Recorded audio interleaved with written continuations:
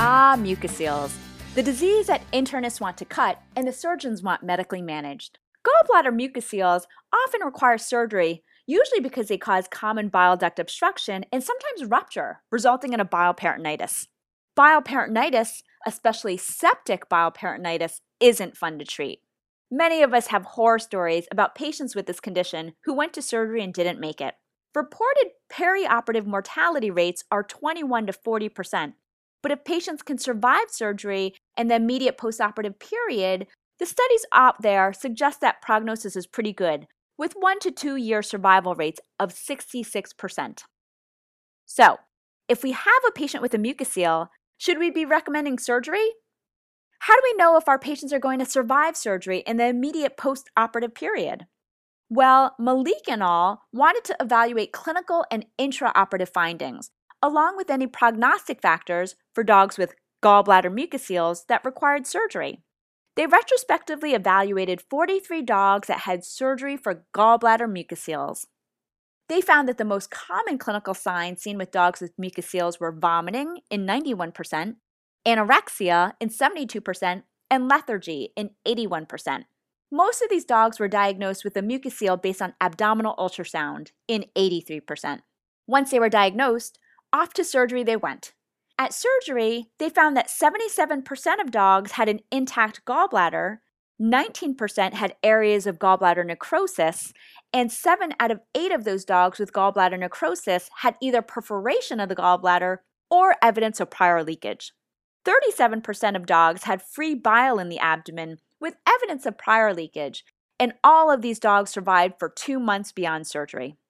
Interestingly enough, most dogs had bacterial culture and sensitivity performed on the gallbladder contents, but only one dog had positive growth, which was Streptococcus.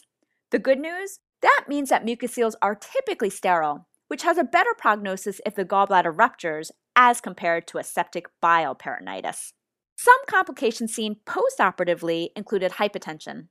In the study, postoperative hypotension and postoperative serum lactate were both negatively associated with survival. In other words, the more persistently hypotensive and the higher your lactate was, the worse for you.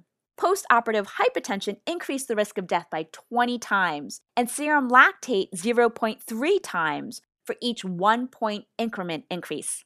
Lastly, postoperative PCV was significantly different between survivors and non-survivors also. Overall, the mean survival time was 7.4 months.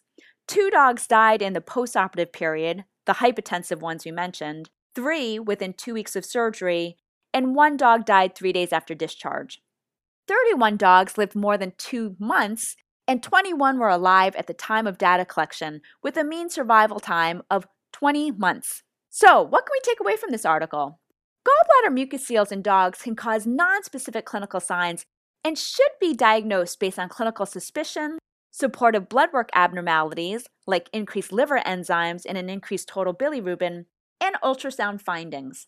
Thankfully, 3/4 of gallbladders were intact at surgery. However, that means that almost 20% had gallbladder necrosis and or perforation. This can be a scary thing to encounter in surgery, and so for this reason, these should generally be referred to surgeons. While most of us would probably guess that a necrotic gallbladder results in a poor prognosis for the pet, the study didn't find an association between necrosis and outcome. Overall, the immediate postoperative period in this study was only 7%, which is much lower than in previous reports. This might be because the authors excluded cases that had biliary diversion surgery, like a Billroth. I'm not a surgeon, but even I know that these are fraught with complications.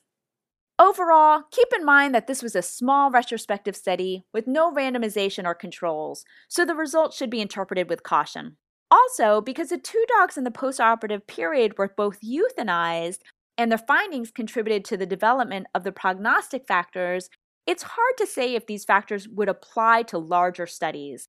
Euthanasia is definitely a confounding factor in this study. That said, what can we take out of this study? Cholecystectomy for mucoceles in dogs is indicated based on clinical signs, clinicopathologic abnormalities, and ultrasonographic findings. More importantly, when medically managing and monitoring these patients, keep a close eye on the blood pressure and serum lactate concentrations. It may be helpful not only for prognostication, but also for monitoring response to therapy and guiding treatment in these icteric patients.